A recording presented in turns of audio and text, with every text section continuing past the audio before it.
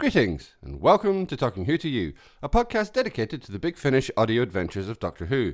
My name is JG Macquarie, and as always, I'm here with my co-host Kev Gozer. Say hi, Kev. Hi. How are you doing today? Well, I really hope I don't start a sort of giant religious conflict that consumes the entire city I live in, but who knows how the day is going to go. Well, you live in Los Angeles. I think they've probably beaten you to it. But today we also have a guest star, and that means we have a returning guest. That means we have Anthony Strand with us. Say hi. Hi, thank you guys so much for having me back. It's always a pleasure. Well, it's fabulous to have you back, and we hope you're going to enjoy digging into this story. And Anthony, why don't you explain the second special guest we have on this recording? Sure. So my 1-year-old son Miles is in the room. He should just be playing with toys. You might hear him from time to time. But he just ate, and so he should be relatively quiet, I hope. Well, I, for one, strongly approve of the fact that you're indoctrinating your young child at such an early age to the wonderful world of Doctor Who. He actually listened to 2 parts of this with me in the car on the way to daycare. So. Oh, that is very cute. All right, that aside, all right, JG, tell us what we're covering today. Okay, this week we are covering the Council of Nicaea. So that means we have the Fifth Doctor, Peri, and Erimem with us. So, Kev, do you want to give us a quick summary? Sure. The Council of Nicaea has the Doctor and his companions land in ancient Roman territory. The Doctor is attending the titular council, where he hopes to sort of learn more about the sort of religious strife encapsulating the city at this time between 2 different, slightly different on the surface, but deeply entrenched doctrines of Christianity that are being debated. Erimem falls in with a man called Arius, who is promoting one of the less popular sort of theological theories and who risks being exiled and possibly killed if the council doesn't see his side fairly. So she, in the spirit of justice, takes on his side, starts rallying his supporters, which brings the attention and ire of the Emperor Constantine, who begins to sort of bear down on them. There's a lot of intrigue and debate, and not a lot of like really direct action, it's a very philosophical, very heady story, much more about sort of the character relationships, and I find that really fascinating. Fantastic, thank you very much. Now, Anthony, you wanted to come on for this one, so would you like to tell us why you wanted to cover this one and how you found it this time out? Sure. Well, the last time that I was on, we talked about Faith Stealer, which is another story that's very much about religion, and which I think we all found pretty disappointing. And this one I had remembered really enjoying, kind of for the reason Kev said, that it's very character-based and a lot of good dialogue, which is one of my favorite things in Doctor Who, just kind of exploring ideas. So I wanted to see if I liked this one as much as I remembered, having not liked Faith Stealer nearly as much as I remembered. And I did. I think it's really terrific. Oh, good. I'm glad you enjoyed the return to it. Kev, how did you find it? I mean, I said fascinating in my intro, so clearly it gives you some indication. Yeah, it's very different, and I like different a lot. I like Doctor Who stories that don't resemble other Doctor Who stories, and this very much fits that case.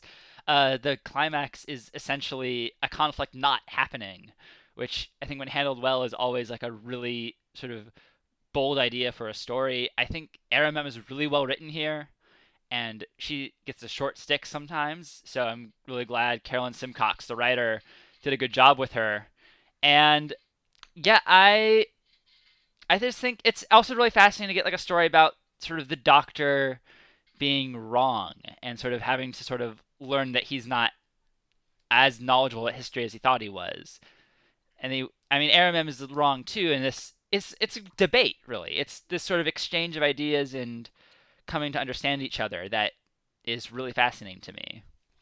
Yeah, I think one of the real strengths of this story is the fact that it's so nice to have a pure historical, which isn't just based around in the idea that either somebody has stolen the TARDIS or, there's some other kind of very mechanistic reason for the people being trapped there. So, I mean, I guess an obvious point of comparison for something like this is the Aztecs. But this isn't just, we can't get to the TARDIS anymore or whatever. There's a real sense that people are staying for character-driven reasons. And that's quite unusual for these kind of character pieces, for these kind of historicals. Even when we were covering like the most recent First Doctor box sets, it still tends to be the same thing. Somebody's got the TARDIS, or there's some other reason, some kind of mechanical thing that stops them from just getting in and leaving. And it's just really nice to have a story where that is kind of resolved by the sort of drive of a character rather than sort of the mechanics of the plot.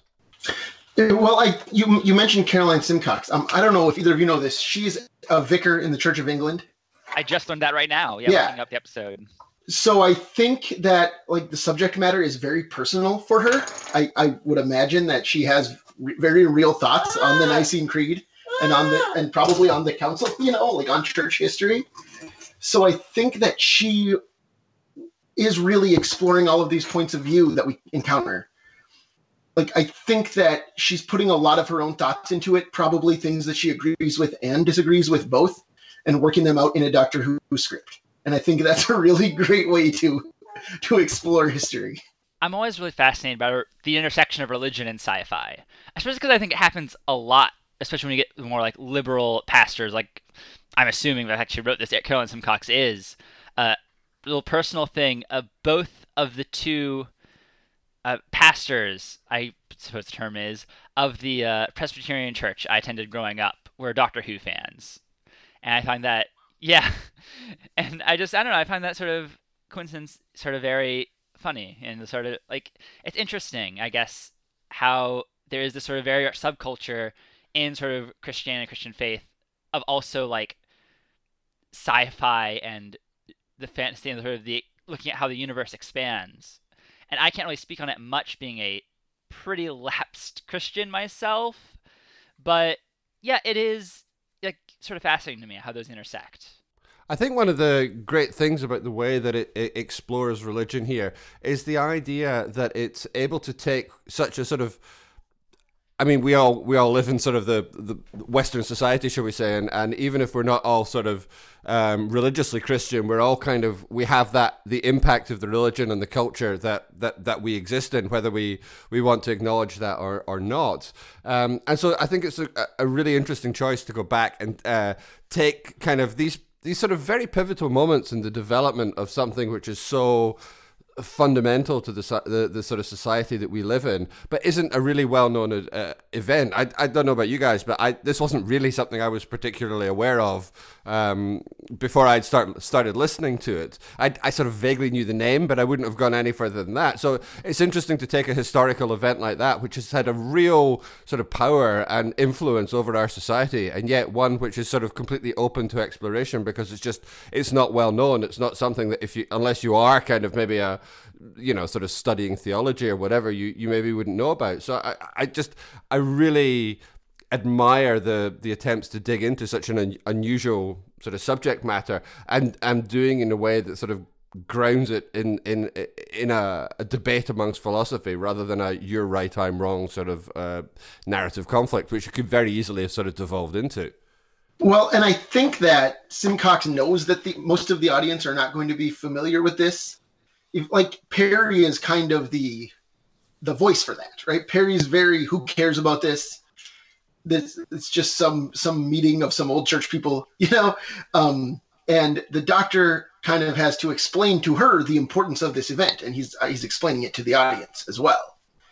And I think it's a really good use of Perry, that she's very cynical about the whole thing, that it's not a story where we very rarely get historicals where the companion doesn't understand the significance of the event. And I think it's Perry's just kind of disdain for it is a very interesting way into it to make the audience aware of the impact, I guess. Oh, you're so right. And I think this is a really good Perry story. I mean, it's mostly an RMM story, and we'll get into how great she is too, but it's a very good Perry story as well because it really gets into, I think, what makes that character work as a very distinct companion, at least when Big Finish was writing her, is just sort of cynicism, or sort of vibe of not really wanting to be there, or at least not be in danger at all.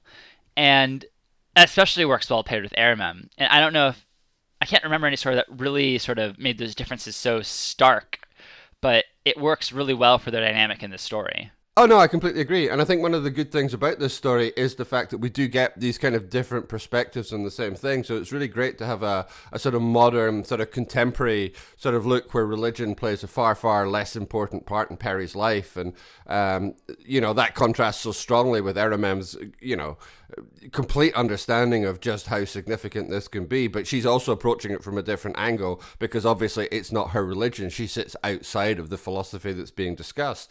So yeah, it's just the fact that it's able to adapt all these kind of different perspectives on the same thing means that we do genuinely have sort of differing points of view. And again, it's not an artificial construct. It's different points of view which kind of spring from the characters that we're used to spending time with.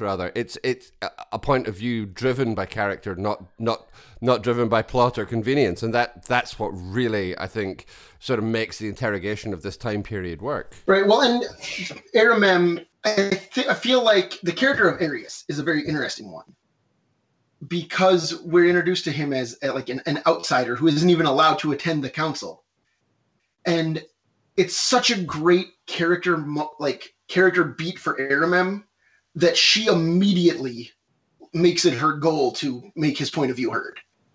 Like, which comes very much out of everything we know about Aramem, I think, that she wants to help the downtrodden. She wants to help people she views as oppressed.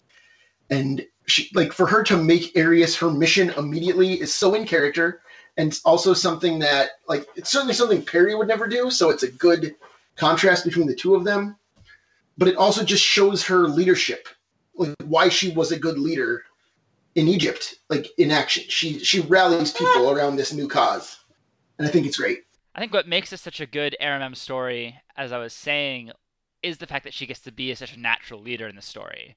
And we really get to see her sort of perspective and what drove her to have this sense of justice. I mean, this tracks character beats back from Eye of the Scorpion, and really is, like, makes her such a fascinating character, is that she is from the past, and they know how to sort of write her as being, like, having this perspective of her time and of her status as a ruler, but without sort of falling into the trap that so easily could, where she's just, oh, I don't know how things work. She's very smart, which helps, and yeah, it's sort of great that she brings perspectives that neither of the other people traveling with her would have. Right. Well, and I even, like, this story is set 1700 years in our past, and she still gets excited about it being the future.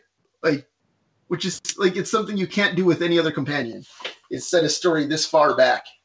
But that enthusiasm is exactly why it's so great. Like you say, she's not some primitive. You know, it would have been easy to take a character from ancient Egypt and make them something like what Katerina was in her very brief time on the TV show, where she's just kind of, like, scared to be out of her home or something and then dies immediately. But Aramem is so excited to find new places, to experience new things. And, like, here she's excited to be in her future, like, as much as she was in, I'm sorry, what's the Three Musketeers one? The Church and Crown. Right, Church and Crown. This is as much of the exciting future as that was. And to Perry, they're just both, like, old time, you know? So I think Aramem's probably my favorite Fifth Doctor companion overall. And this is exactly why. She's so excited to be traveling and learning new things. I think one of the most exciting things about this story is that Aramem actually gets a good story. She's such a great character, and Caroline Morris does such a great amount with the role, but she actually has so little in terms of, like, really good stories. It's frustrating to have such a great companion who's so often relegated to sort of roles which are just kind of scream, run away, get captured, or horrible things happen to her. And so to have a script like this, which really kind of engages with the character, gives us her perspective and her strength, is just, it's so great to see the character sort of used that way. Now, I do have one small question about that, which is that she is very easily prepared to believe that the Doctor and Perry are prepared to betray her, which seems like a little bit of an overstatement for the sake of dramatic effect. I mean, it's sort of necessary, but she jumps to that conclusion awfully quickly for people she's been traveling with for a very long time. But other than that, this is just such a great use of her character. Talking about Aramem having variable story quality. Yeah, I was sort of running the numbers looking at the list of her stories right now. She is in 11 main range stories. We've covered 4 out of this is the 7th one, and we've covered 4 of those, and we might cover 2. We're definitely going to cover 2 more. But her last story isn't all that great either. And then Son of the Dragon is a toss up. I have some fun memories of that. But yeah, so that is maybe 6 or 7 good stories out of 11, and I mean, such a big finish when it's sort of hitting its stride at this point. That is not a good ratio, and that's very unfortunate, especially because a couple of those are just all-time stinkers, like Necromancia. Ooh. So yeah, it is very rare to get this like very well-written, very loving RMM story, and really let the character show off in the brief time they used her. Well, and not to get ahead of your program. I mean, I assume you're talking about the Kingmaker later. Oh yeah, we're definitely covering the Kingmaker. Yeah, which is another great one where she's very well used. So I think there's something about her in historical settings, like historical to us, future to her, that just really makes her shine. And I'm not sure why that is, but that's her best stories, I think. Oh, for sure. And I think it is that difference in perspective that, like, you have 2 companions from the modern day traveling with the Doctor, then you get 2 perspectives because they're roughly going to have the same take on older time periods. Maybe a little difference in education, like between Barbara and Ian, but definitely not something as vastly different as RMM seeing this time period than Perry. And also, RMM gets to have the perspective of not knowing a life growing up with the Christian church. And so her sort of speech about how bad she sees it in the Musketeer times, and I can't remember if there was a second example she named, but I mean, yeah, that is something no other commander really have a take on because they don't have the perspective of lacking it like she does. So that such a good way to use the character. Well, I also really appreciate the fact that they let her spend time with Arius in the same sort of way that they let the Doctor spend time with Constantine. And it's typical of the Doctor to be able to spend time with kind of like the people at the top of the tree, but it's not all that common that we then get to see either the Doctor or companions sort of interacting with somebody who's, you know, maybe a bit sort of further down the pecking order, as it were. One of the great things about the way that she interacts with Arius is that, I mean, obviously he is a real historical character. He really did have, you know, these sort of contradictory sort of doctrinal views, and she's allowed to spend time with them, and they're allowed to have that time spent in sort of philosophical discussion. She obviously comes from a religion which doesn't practice monotheism. They have a lot of time where they're basically just sort of back and forthing about his belief systems, even although she doesn't agree with him. But again, it's so great that they don't allow that to fall into some kind of like cliche romance story. It would so easily be, you know, the way that one of the reasons RMM decides to follow Arius is that she develops romantic feelings for her, or whatever. But they avoid all these cliches. Caroline Simcock avoids all these kind of obvious sort of traps and sort of ways of having these characters. So it's perfectly consistent for RMM to be able to say something like, you know, I completely disagree with you, but I fundamentally respect your right to be able to say these things, and it not come out sounding like a cliche. And that's such a great skill for a Doctor Who writer to have. Right. Well, and like you say, they really take the time to explore all the various points of view. Like, I think it's episode 2, which is the longest episode, but it's also very tightly focused on all of the discussion is about whether or not Arius will be able to influence the council. So we see him meeting with some of his followers. We see other people talking about him. Constantine and the Doctor discuss him. Constantine's wife, whose name is I'm blanking on right now. Fausta. Fausta talks to Perry about like this whole Arius affair. And it's so many Doctor Who stories would be concerned with, we need to have an action sequence here, we need to have an alien doing something. And the joy of a pure historical is that it can really be about the time and about the people who live in that time. And I think it's so great. I definitely love that too. And what I think this does differently even from other pure historicals is this sort of very nuanced take on Emperor Constantine. I feel like usually even these pure historicals are very much divided into good guys and bad guys, and then maybe some gray areas in between. But I don't know if you very often get a character who is so firmly in the gray area with where the definitive conclusion is there is no good take on this person as Emperor Constantine. Well, no, just specifically at the end, when we find out that he poisoned his wife, is such a startling thing that the doctor's like, well, unfortunately, he poisoned his wife, but he did a lot of good too. And that is absolutely the position that the doctor takes at the end, which is startling. That seems like a pretty big negative, but then they also talk about how, he really did he was like a pretty fair ruler and things. I can't remember exactly what they say at the end, but it's very much like, yes, murdered his wife. Yes, good at leading his people. And like you say, it's such a non-conclusion. It's such a both sides. There are shades of gray to him. I guess I don't want to say both sides, but yeah, it's interesting. Like, it's almost out of character for the Doctor to sort of brush over how he poisoned his wife or killed her. I think it may not have been directly poisoned, but yeah, it's very sort of fascinating to see them go into it like that. And what makes it work so well is we start the story with the Doctor and Aramem on two very different sides, where the Doctor gets to meet Constantine in his usual hobnobbing way. We can get a lampshade from Perry, how that usually works out, and sees his perspective. Aramem is told he's a tyrant, and all the terrible things that rise to power, and that is all she can think about. And in the end, they both at different points admit that they were wrong about the Emperor, and he's more nuanced than either of them realized. And it's, like I said, I don't have character the Doctor sort of brush over the death like that, but that's history. That history is full of like every great man in history did at least one thing that was terrible. And then there are some people who are purely terrible. I don't want to say they've also done great things, but then there are people who have done more terrible things but still have good qualities about them.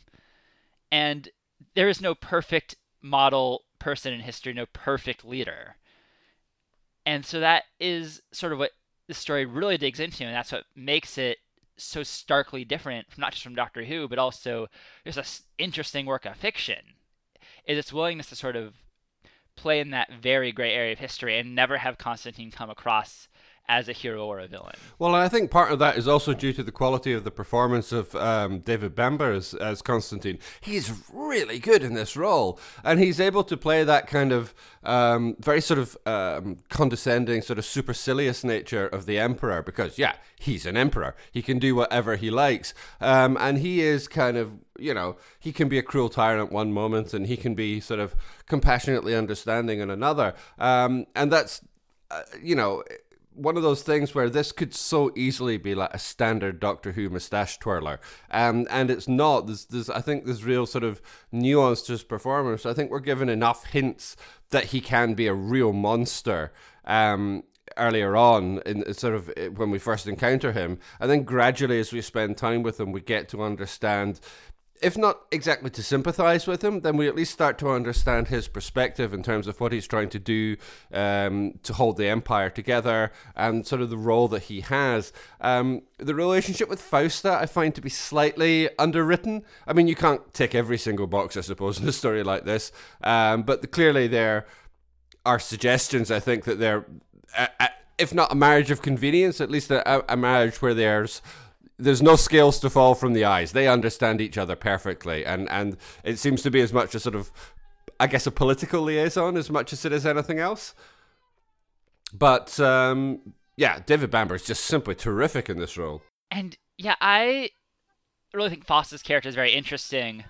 I'm not sure if she really has a lot of story impact, but it is great to sort of, get, another woman's perspective on the story, from the time period, not just a companion of the Doctor. I think an easy trap of these stories, a big finish Doctor stories in general, is to outside the companion either have no or very few female characters, and then a lot of them maybe aren't so deep. But Fausta is a very fascinating person, and I love how she has a sort of intrigue going on. Mostly the motivation you get is just out of professional curiosity, and the sort of same good intentions of her husband of trying to make this empire run well. And I really love the scene between her and Perry, where she's just trying to apply wine to get more information out of her, but then this sort of real sort of connection forms, and they get to just sort of talking to each other as friends, and that's a really solid scene. Yeah, that's really great. That's one of the standout scenes, I think, and every scene that she shares with her husband too. Just it, like you say, a lot of times female characters can be afterthought, especially when it's like the leader and his wife. They seem like they are equally important to the story here, even though the other characters talk about him a lot more than they do about her. Like, she has so much agency on her own that it seems like he...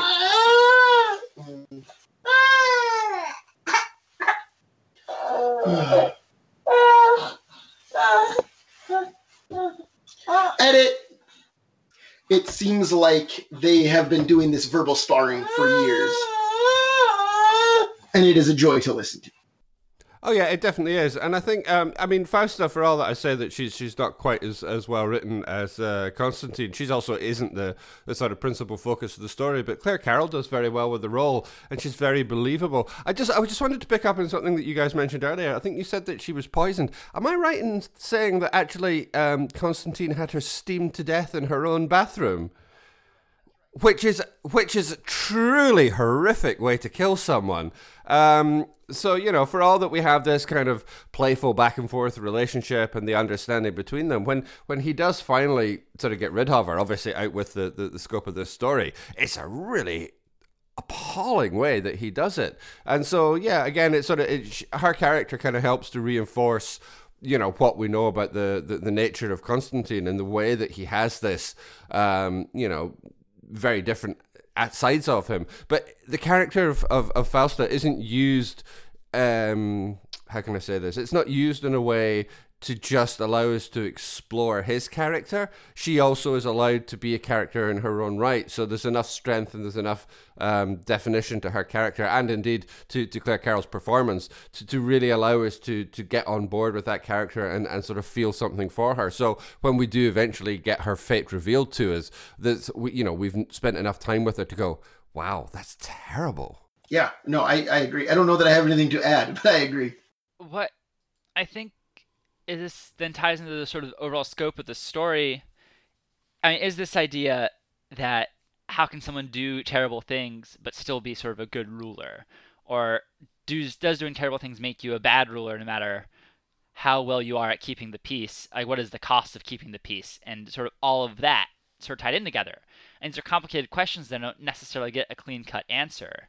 Well, that factors into that great scene. I think it's in episode 3 when Aramem gets the chance to confront Constantine, and she just kind of rips into him. Mm-hmm. And she says she has been a leader, and I think that's exactly why that scene works so well, is because she feels like the doctor says he's a good leader, but he makes choices that are unthinkable to me that I would never make with my people. Therefore, he cannot be a good leader. And like what I love about that scene is she doesn't hold back. She just rips into him, and he obviously, you know, he's the emperor of the Roman Empire. He gives it back just as well, and they both are so clear in their convictions. And he, like you say, the thing about be a good leader and still do bad things. He believes 100% that he has made choices that benefit his people. And she believes that he has made choices that doom his people. And David Bamber and Caroline Morris are both so great, but the writing is so good too. It's just, there's no winner. There's no clear good guy. I love it. Yeah, I think, well, Constantine isn't a good or bad guy. There definitely is, I think, one clear good guy, and we're a clear bad guy, which we'll probably talk about later, but the clear good guy is Arius, for sure. If there's one sort of criticism with how the story handles Shades of Grey, he's almost a little too squeaky clean. Because he's, like, even with sort of his side might get unruly and might be causing some of this conflict, he himself is such a very nice person, constantly saying, I don't want violence, I just want people to be nice, I just want to preach my beliefs. And there's no real harder edge to the character. Which I think that's where sort of some of the few problems I have with the story sort of sneak in is with him and Athanasius, who is just purely a mustache-twirling jerk. There's not as much nuance they get as some of the other historical characters. Oh no, I think that's a legitimate criticism of Arius, and particularly sort of given his historical position as somebody who was sort of arguing against doctrine, you would think that he would be a little sort of harder edged. You think he'd be a little less naive, if nothing else. But there is a slight sense of naivety about the character, I think, and that is a bit of a shame. I don't know that they could have done a lot more to kind of shore up that side of the character, because a lot of the conversations that he has with Erimem when they're discussing kind of the sort of the positions of their philosophy and their religious beliefs, I mean, what he stands for does come across there. But yeah, he is a little bit naive. He is a little bit squeaky clean. But then that is to a slight extent also true of Erimem as well. Like I said earlier, her sudden belief that she's been betrayed by Peri or whatever, when, you know, I mean, she comes from this kind of palace intrigue. The idea that her friend has been followed by a couple of guards is not beyond the realms of possibility. And yet she seems very happy to just accept, oh, no, my friend's betrayed me. So on both of those sides of the conversation, her and Arius, there is a slight naivete. But Arius is, you know, he comes across as a likable character. Stephen Kyman does very well with the role, and there's just enough conviction there to make us really believe, you know, the importance of what it is he thinks he's trying to do. Yeah, well, I think we're meant to believe that Peri is just so taken with Arius's mission, with Arius's point of view, that and frustrated that the Doctor thinks Constantine is so great that she has come to view herself as one of Arius's followers, and the Doctor is Mr. Constantine fan. So I think that that's why we're supposed to think that she believes they betrayed her so easily, is that it's like she's gotten wrapped up in her new mission, and she's feeling like the Doctor is too far away from that position. I don't know. I don't quite buy it. I'm just trying to figure out what the story expects us to think, and I think that that's what it is. I mean, it is a little bit of sense. Oh, it does, for sure. It is a little bit of a plot cheat, for sure, and also is probably this part of sort of that sits least well with me. But I will say, I find the Doctor's sort of role in this works really well, because he also isn't picking sides. Like, he's favorable to Constantine at the beginning because he has the nice chat with him. But at the same time, I mean, he does, like, freely sort of...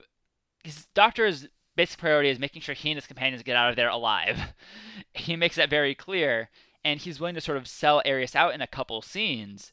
Like, oh, Erimem has gone this way, or I'll have to look with her and talk her down, just because he's concerned about Erimem, not because he's against Arius.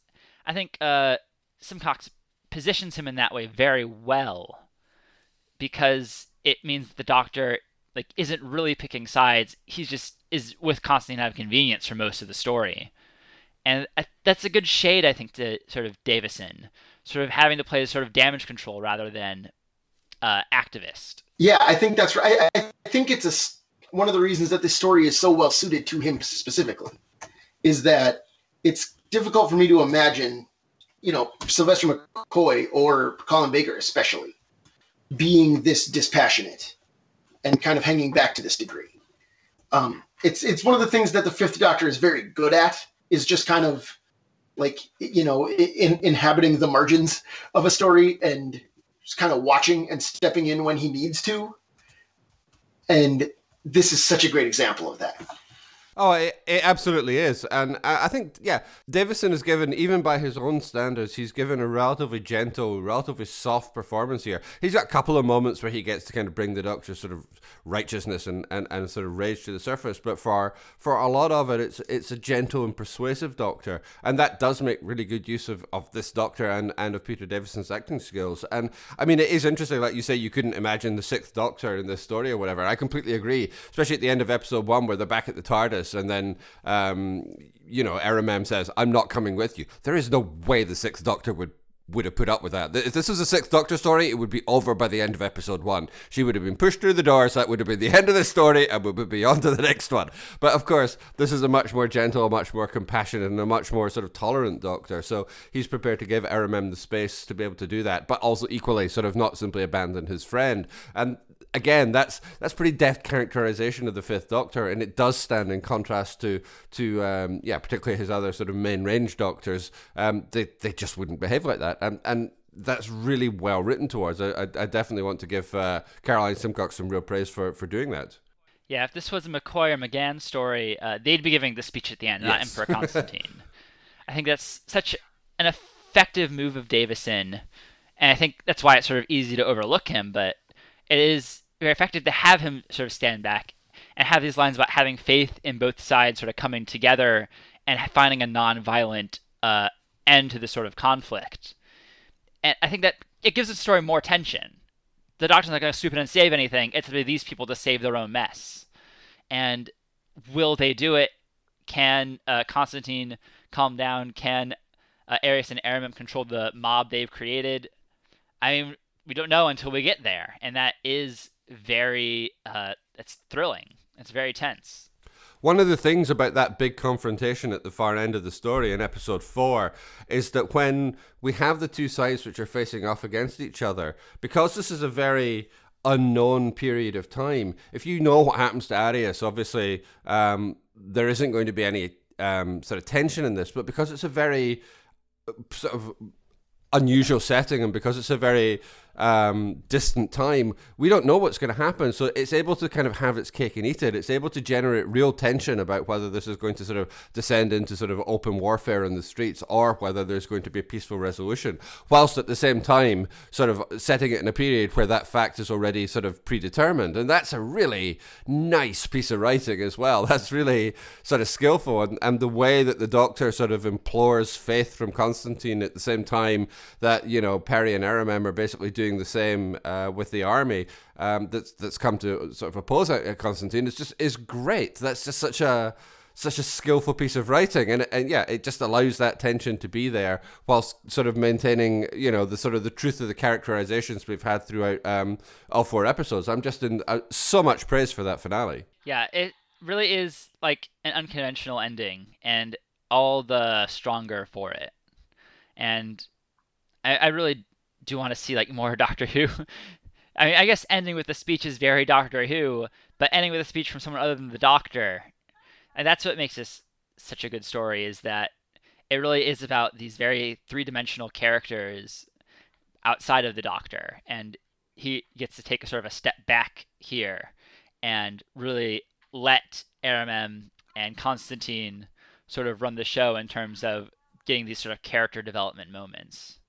Yeah, well, I don't know if I've said this on the show today, but I know I'm on record as thinking that Peri and Aramem are my favorite Fifth Doctor companion duo. Like I like Peri better with the Fifth Doctor and Aramem than I did with Colin Baker on TV, which isn't much of a stretch, but yeah. But like I'd also take them over any of his companion teams from the show. There's just something about the way that they all play off of each other that makes all 3 characters shine. Like, I think Aramem's enthusiasm is such a great counterpoint to Peri's cynicism, but also both of them being such kind of big, like, enthusiastic, outgoing characters in different ways allows Davison's natural kind of, you know, I don't want to say shyness. He's not shy. He's the Doctor, but how low key he is. That shines more because he has these 2 big personalities with him who are just so excited to be there too. Like, I don't know. It's just such a fun dynamic. They're all 3 so different, and it allows Peter Davison to play his kind of Doctor in a way that's more fun than when he's, you know, nagging at Tegan or whatever, I think. Well, I for one find it hard to believe that anybody could appreciate a companion more for Adric, but that's a conversation for another day. One of the things I want to sort of slightly push back against one of the things that you said there, though, because I think in terms of the way that Peri is used in this story, I think it's great. I'm not in any way going to contradict that, but I'm slightly loath to describe it as cynical. I don't think she comes across as cynical here. I think she just comes across as someone who just doesn't she has no investment in religion. We get a little bit of she explains what her own religious past is, but that it's not particularly important to her. And I don't think that she's being cynical in that. I think it's just, the period that she comes from in 1980s America, allegedly, is meant to be, a period where religion in sort of that kind of mainstream society is just, it's a much less important thing. It's not a significant factor in her life. So when she's listening to people debating it, it's not like she's taking up a sort of Richard Dawkins position of complete cynicism or dismissal or of atheism. It's just not that big. It's just not that important to her. Yeah, that's true. I can't argue with that. I guess it's just more at the beginning of the story when she's very like, why is this even a thing? Like, I don't know. I guess maybe cynicism is not the right word. Just lack of interest is probably I think so. Yeah. Yeah. I'll see that point. I guess the only major character we haven't talked about yet is Athanasius, and I don't know. I guess he's a very mustache-twirling villain. I don't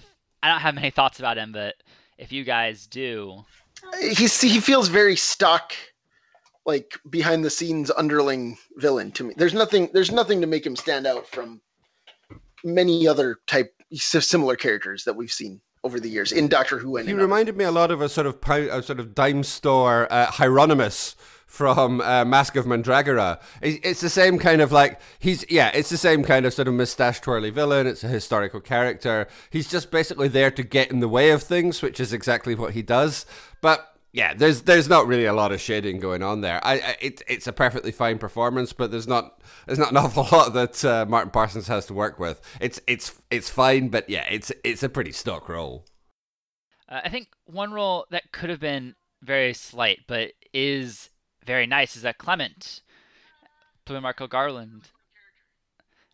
He has sort of those shades of gray that Arya sort of doesn't, where he is willing to sort of kill some guards because they're going to arrest them, and he almost instigates the conflict at the end because he gets a little riled up. And at the same time, though, he's a very kind and generous person. He's trying to look out for Aramem all of those times, and he just really fiercely believes and wants to believe in. I think I'd almost prefer the version of the story where Clement and Arius are the same person, and Arius has some of those more combative qualities, and that might not be historically accurate, which may be why it was sort of divided up like that. But I think that's sort of what's lacking in Arius, is sort of Clement's more nuanced, sort of more radicalness in his nature. It's a very nice character, and it's another one which is a lot of the quality of the performance, I think, helps towards the quality of the writing. Not that it's necessarily sort of badly written, because it's absolutely not, but Michael Garland does really, really well with the role. I think this is the only thing he's ever done for Big Finish, and that seems like a real shame, because he's got a nice sort of naturalistic charm to the way that he acts, and I think that sort of helps to imbue Clement with so much of the kind of warmth and sort of approachability, let's say, that makes the character work in this play. So it's a shame that he's never really been back. But yeah, no, it's a lovely little character, and one which would be very easy to sort of skip over. So I'm glad that we're not doing that. You mentioned his voice, JG. I really think he has this very striking voice. He has a very interesting quality to his voice that really helps him seem like just a guy. I mean, he's a shop owner. He's not a nobleman. He's not going to the council. He's just a regular guy who believes very much in Arius's ideas. We talked about this story being so much about different perspectives, and his is such a valuable one, and I'm glad that they included it. Well, this kind of leads me back to one of one of my things that I always sort of try and mention when I can, but sort of class in Doctor Who, and one of the nice things about having a character like Clement in here is that it's not just kind of like noble people having terribly abstract arguments about sort of things which will just affect other people. We actually bother to spend time with the character that this is actually going to affect. As you say, he's just a normal stallholder. He's not somebody special. He's not even like a guard or, somebody who's kind of in the imperial orbit or whatever. He's just some guy that thinks somebody's doing the right thing, so he's going to follow him. And it's so important to have these kind of perspectives. To be honest, I would have liked to have seen Clement's role expanded. I think we could have done with a little bit more kind of perspective on, sort of from the ground up, as it were, so that we get to spend time with the people that these decisions are going to impact. Arius is obviously somebody who has a great sort of philosophical reason for sort of supporting his own position and for going against church doctrine, but somebody like Clement doesn't necessarily automatically fulfill that role. And I just think it's such an important thing to have that kind of character in there, so that we get a sense of perspective and we get a sense of dimension as to what these kind of abstract philosophical and religious debates actually revolve around.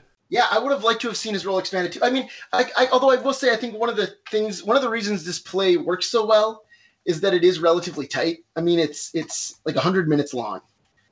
So maybe if you had expanded a role like Clement, maybe that's when it would start to drag or something. So I am a little bit loath, because I just think that the pacing works so well here. Mm-hmm. That's why I'm a little loath to wish for more of it. I don't know. I feel like so many 2-hour Big Finish stories drag, and this one is just like the perfect length. No, that's fair, but I would rather spend more time with sort of Clement and that kind of perspective than sort of going through a sort of more cliche role like sort of Athanasius. So yeah, I agree with you. I think the pacing is really good here, and this is a great length, and it uses its time absolutely perfectly. I'd just rather have those two characters sort of swapped around, so we get to spend more time with Clement. Yeah, I think it is another sort of small weakness of the story that so much about it is the Doctor being sort of the eyes and ears of the people for Constantine. That Arius' view is what the people view, as opposed to the aristocrats. But Clement is a really only window into that. And, I mean, we don't even get a general sense. And almost to bring a very timely sort of reference into this, maybe less timely, this comes out a couple weeks from now, Game of Thrones is a show almost entirely about the aristocrats in this sort of society. And I've seen a lot of sort of chat on Twitter recently is like, well, we never know what the people of this land actually think about their rulers. And I mean, that's so true for this story as well. Like, we, outside of Clement's one perspective, we don't actually know what the average citizen of Rome is shown. It's just told that these people want justice for Arius. And I don't know, it's the little more perspective would have been nice, instead of just spending times with the same sort of royal court intrigue that a lot of historical sort of lean on. No, absolutely, that's completely fair. But at least we have, something here. There's something to sort of explore, and yeah, it's just really important that at least it is there. Otherwise, yeah, the play would be very much weaker for not having a character like Clement in it. And I think with that's probably about as much as I have to say as far as Council of Nicaea is sort of concerned. I just this is such a nice, refreshing story. It's such a great use of Aramem, and I'm just so happy that we've so basically all agreed with each other that it's a good story. But I really enjoy stories like this, which just sort of subvert expectations, which deal with sort of history in a way that we don't, often or always get in Doctor Who, and which is prepared to take the characters involved in it sort of seriously, I think. Yeah, I mean, that's my thought on it too. It's such a, it also really makes me wish, I've been wishing that the TV show would do a pure historical 100%. the entire time it's been on the air. But I especially wish that now, with Jodie Whittaker as the Doctor, mm-hmm. who I feel is very Davison-esque. I think she's like I think of all the classic Doctors, that's the one she's closest to doing. And I think she would be really good in a story like this, where she's just kind of, letting the conflict up. I think something like Demons of the Punjab would have been much better if it was a pure historical. Yeah. I would say all three of her historical stories in her first season were the alien part was the worst part. And Witchfinders on Rosa as well, would have been so much better without very artificial sci-fi conflict sort of wedged into them. Right. So I guess my final thought on Council of Nicaea is that's my hope for season 12, that they do appear historic. Yeah. My final thoughts, like I said, I love the sort of shades of gray we're playing with here. I love nothing is really simply boiled down in this story, and that it plays very sort of loose with what Doctor Who can be. There's no pressure, no urgency to sort of artificially create conflict. It's just very much a character study. And that's when Doctor Who is strongest, is when it's a study of these characters, both regular cast members and these guest stars. Just sort of getting into how they interact, how they react to these situations, both historical and fantastical.